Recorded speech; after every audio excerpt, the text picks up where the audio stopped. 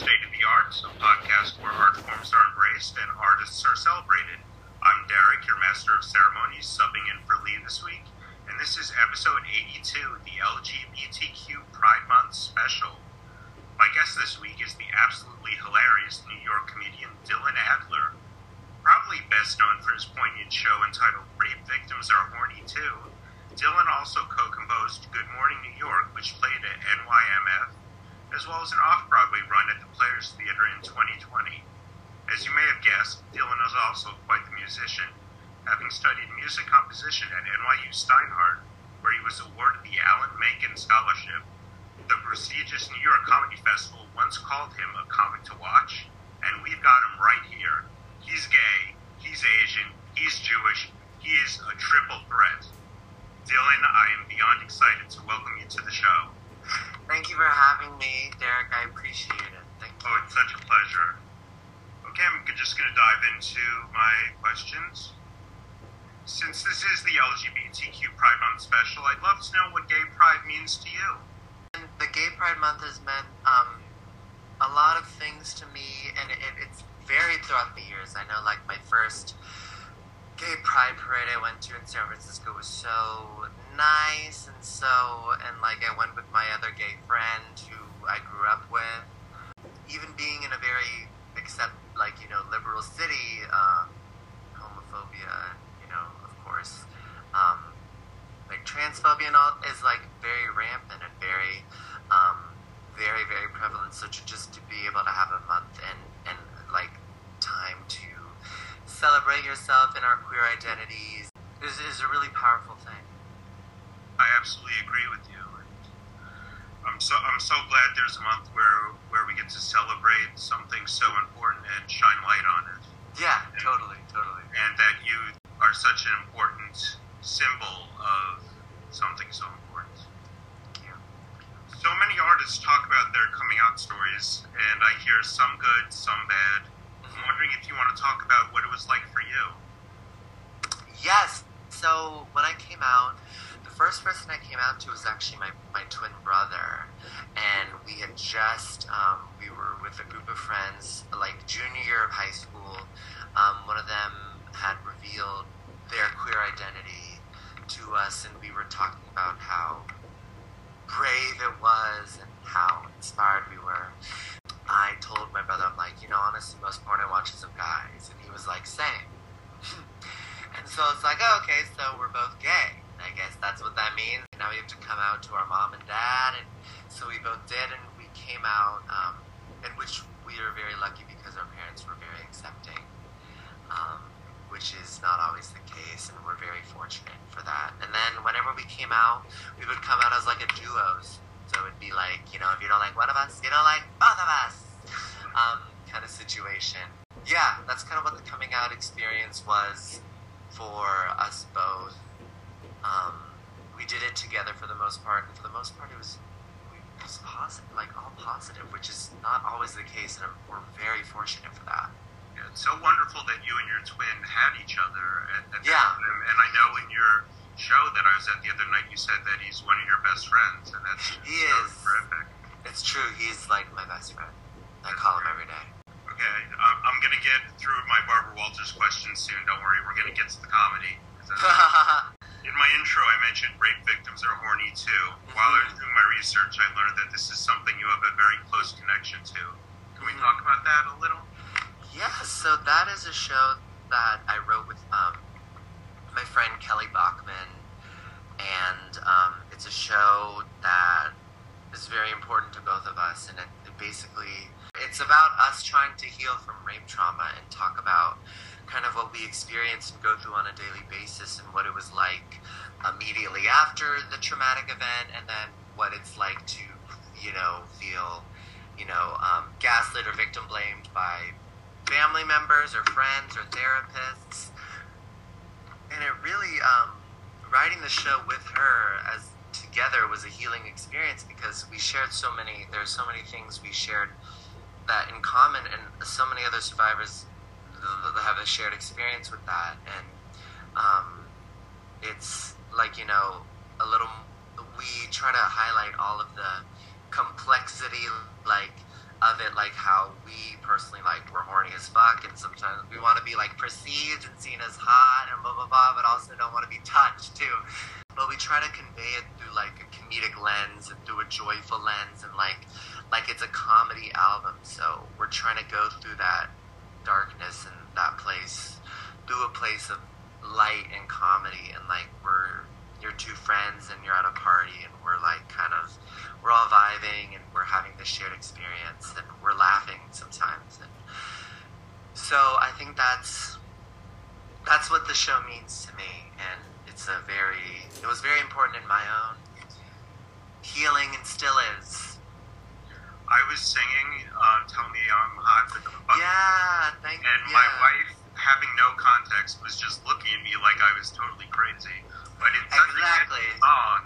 Thank you. I appreciate that. That's, like, one of our favorites. It's like we tried to, yeah. It's like a song that we were inspired by, like Britney Spears' "Give Me More," or like kind of like that kind of disco stick Lady Gaga feel, but it's about not wanting to be touched. Yeah, and I could definitely understand you being a little apprehensive given what you've been through. So the song is both poignant and funny, and the fact that you've taken what you and Kelly have taken what you've been through and turning it into something, even comedic to not just help yourselves heal, but help other people heal. That's just so powerful.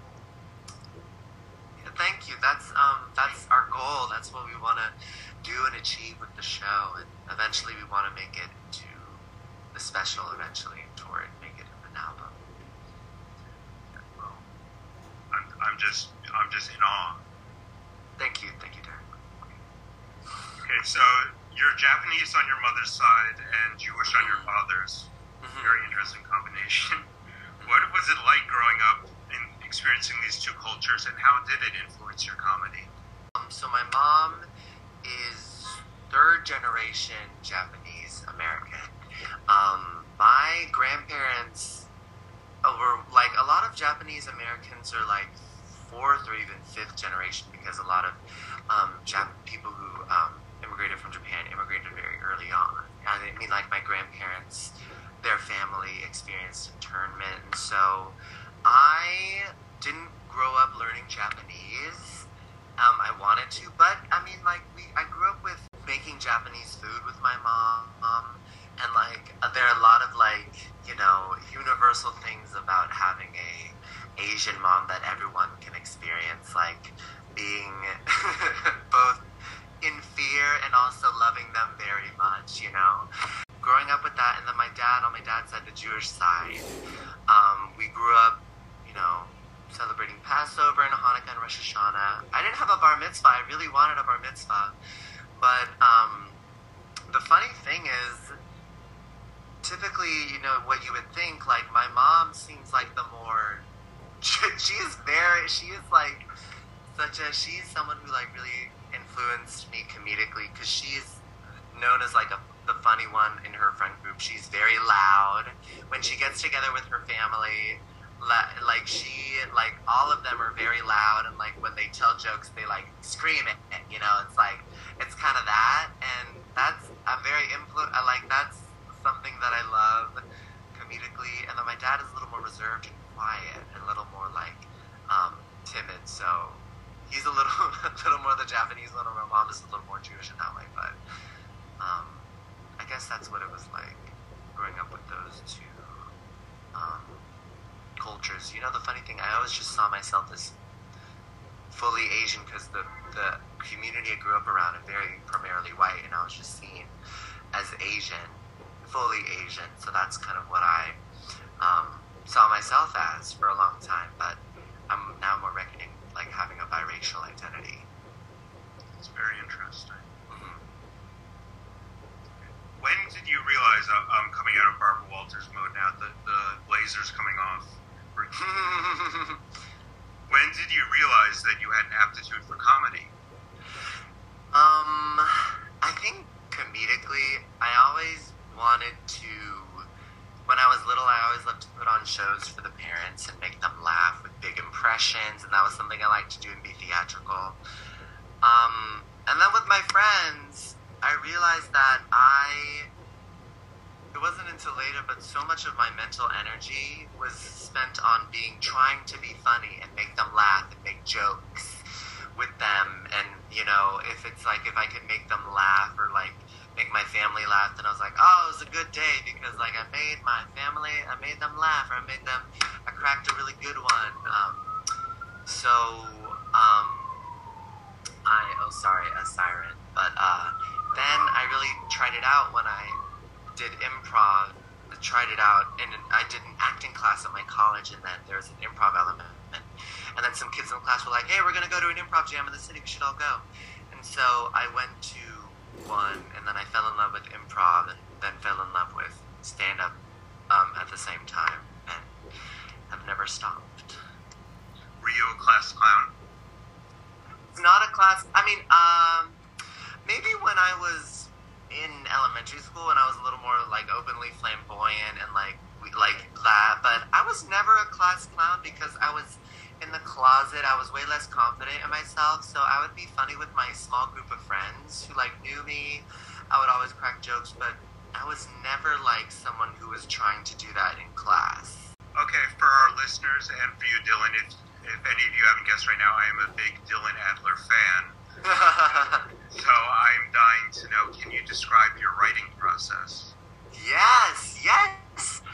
My writing process, it's kind of changed over the years. It's really changed over the years, but how I write a lot of the songs was I would start with a premise, like the song about being bullied. I would kind of start with like an idea of like maybe I'd write a song about this, and I would start with like an energy and like a melody and a vibe, and then like bop bop bop bop bop bop bop bop bop bop bop bop bop bop bop, and that's the melody, and then I think of lyrics to like put over that, and then I would like try them out at open mics and shows and see which different verses and lyrics hit the most consistently, were the tightest and the ones that I liked the most. And I probably wrote a total of like 20 verses for that song, but I only used 5 and those are the ones I ended up with because they were like the tightest of them. That was one way I would write songs, but how I sometimes write jokes, I will maybe it's an idea I have that I think is funny, and it's like the kernel of it. And I'll try it at a show, and depending on how the response is or if I think it has legs, I'll try to add some more beats to it afterwards. And then if a beat works, it's like, oh, I'll keep this, maybe add something else. And if it doesn't work, oh, that didn't work, I'm cutting that beat and I'm going to try out another beat. Or maybe it's like but I really love to try to add on to each joke or like reframe it, be like, this tag might be a little stronger, from workshopping songs and jokes. But that's kind of how I write them. Sometimes they're comedy videos that I've posted or tweeted that I'll try to frame into like a short joke or impression. It's always changing though, you know. I have to tell you about the bully song because that triggered me a little bit when I saw it the other night, because I occasionally have nightmares about my high school bullies. Totally. So Jimmy, if you're listening, I heard you're an alcoholic divorcee, so... Yeah. So fuck you. Fuck you, Jimmy. I have a podcast. I'm a beer specialist, and I'm talking to Dylan Adler right now. So That's right. I love that. So I'm throwing out my pain. Thank you. I appreciate that. Fuck you, Jimmy. Yes, thank you, Dylan. Okay. For those of you who are not familiar with Dylan's work, and we just talked about this a little bit, he seamlessly blends comedy and music with tracks like the Corona song, which my mother likes, by the way. I just wanted to... Oh my god, that's very nice. I shared with her. I said, I'm going to interview this amazing comedian, look at what he does, and I sent her your website, and she said, I really like that Corona song. That's very sweet. When did music become such an important part of your act and your life, for that matter? Music became an important part of my life. Well, I think my mom started me and my brother on piano lessons when we were young. So learned classical piano when we were 6. And music has always been a very important part of my life. I always loved to like write songs and write like more instrumental pieces. And what I majored in college was I wanted to score films. I wanted to be like Joe Hisaishi or like Hans Zimmer, John Williams. But then I fell in love with theater and I wanted to write musical theater and compose for that. And then I wanted to songwrite. So I've always really, really loved music. And then I discovered comedy, like found my love for it. And then I was happy to be able to weave music into my comedy life material. That's great. Yeah. So you were talking about your love of comedy. I love stand-up comedy. My parents actually exposed me to it at a really early age. Before I was 10, they took me to see George Carlin live. Wow, seriously? Yeah, That's awesome. There might have been some disapproving looks, but Sure. I had a ball. So I've always been fascinated by this incredible art form. Can you take me through a day in the life of a stand-up comic? Yes, so my daily life, it's always totally up in the air. Like sometimes during the day, a lot of the time, I'm trying to maybe like get an audition done, or sometimes I have like a corporate gig in the morning or like earlier in the day that to making money, or sometimes like I'll be trying to make content. Like sometimes I get paid to do content for Comedy Central stuff, but yeah, like the morning is a free-for-all. Sometimes I'm working on auditions, on writing, on meeting people, and then in the night I will send my audio tracks that I use for my comedy set, and I send them to the person who's running the show, and then I think about new jokes I want to try, or new additions I want to make to other jokes, and I work on that and workshop that, and then I do maybe 2 to 3 shows, subway from each place, and then I end my night at around like sometimes 1, but sometimes I ended at around 12, and then I just kind of veg out for the night because I'm like, oh, now I get to finally like chill, like, and rest. So yeah, it's kind of my routine. No rest for the weary for Dylan Adler. You heard it. Yes. But you're living your dream, so Yeah, no, it's it's all worth it. Yes, I'm tired a lot of the time, but it's the best tired because I'm exhausted doing things that I really care about and that I'm excited about. So yeah, it's fun. That's awesome. Now, I'm going to act like this wasn't planned out ahead of time. I was hoping you would give our listeners and me a treat and Absolutely. play a song or two. Absolutely. Let me move this to the piano right now. Here's the piano. This is kind of my setup. We're all trying to write some songs and stuff. But absolutely, and anything in particular that I'm okay with anything. Well, I'm a sucker for your Lin-Manuel Miranda. So. Yes. Okay, let's do that. So, I recently heard online. I heard a rumor that Lin-Manuel Miranda, the writer of Hamilton, may do a Christmas duet with Michael Bublé, which is interesting, but like kind of a weird combination of people. I was trying to imagine like what would that Christmas duet sound like. I feel like Michael Bublé, he would go like this or go like this. A beautiful sight, we're happy tonight, walking in a winter wonderland. In the meadow we come to the snowman, never did it need the sugar's cologne. Let's get your member to say no. Hey yo, are you ready for the revolution? And so, yes, a little taste. That was great. Thank you. And can you play the Corona song for my mother? Absolutely, absolutely. Okay, so this is a song about, you know, the experience when there was a lot of anti-Asian violence and xenophobic rhetoric from Trump during the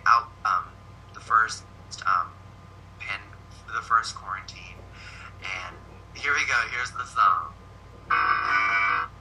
My Corona, I'm Asian Weird Al. My Corona, I wrote this one. Corona was just a twinkle in our eye, but it ravaged the whole country because Trump fucked us over. He called it the China virus, then he got it. Ha ha ha ha, bitch! If only the China virus killed Trump. Also, people use Corona too as an excuse to be racist to Asians. There's an Asian gay on Grindr who got the message, no COVID and no rice.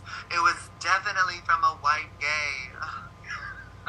Yeah, white gays are the worst. One time I went on a date with a white gay. He was like, I have a samurai costume. I'd love to see you put it on. And then he talked to me about studying Japanese in college and about internment. Oh my god. I hope he gets Corona. I hope he gets Corona in the ass. Also, as a side note, I feel like I get the stink eye, especially from old white dudes. They look at me like I am an enemy from war, and they look at me like I am the reason why their grandson didn't get into UC Berkeley. It's like your grandson didn't get into UC Berkeley because he's a lazy piece of shit. My 1.0 GPA. Thank you. That was incredible. Thank you very much, Derek. I don't know how we're going to top that, but we have to soldier on. Let's soldier on. Let's do it. Do you have any words of wisdom for anyone looking to start a career in comedy, the arts, or anyone who's just looking to live their best truth, since you've clearly excelled at all of the above?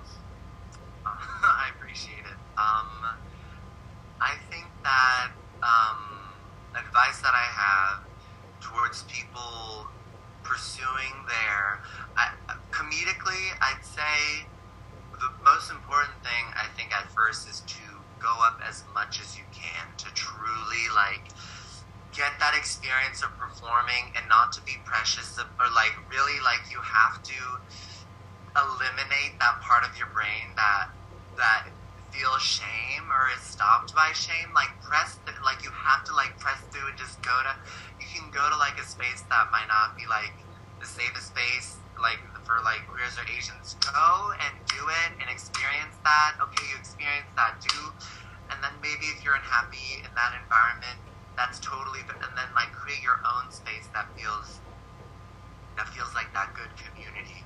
But I think that when it comes to joke writing, and I think and this is something that I always have to tell myself too, is to never write material that you think is just going to make this group of people laugh, or it's I am gonna do this because it's gonna make this audience laugh. It's gonna to really write something because you think it is really funny, and it makes to write from the place that it makes you personally cry, laugh first, to always write from that place first and then go on stage and try it out and go from that place, so your own sense of humor is what is shining.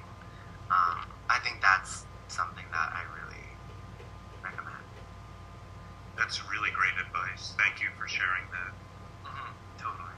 Okay, now it's time for you to sell yourself. This is your favorite parts of it. And I mean that in a pure way. Yes. I'm sure by now all our listeners are wondering, where can I get a piece of Dylan Adler? So where can we go to keep up on your social media, get performance dates, and all that good stuff? Follow me on Instagram at Dylan Adler _, on Twitter at Dylan Adler 6, or on TikTok at Dylan Adler 7.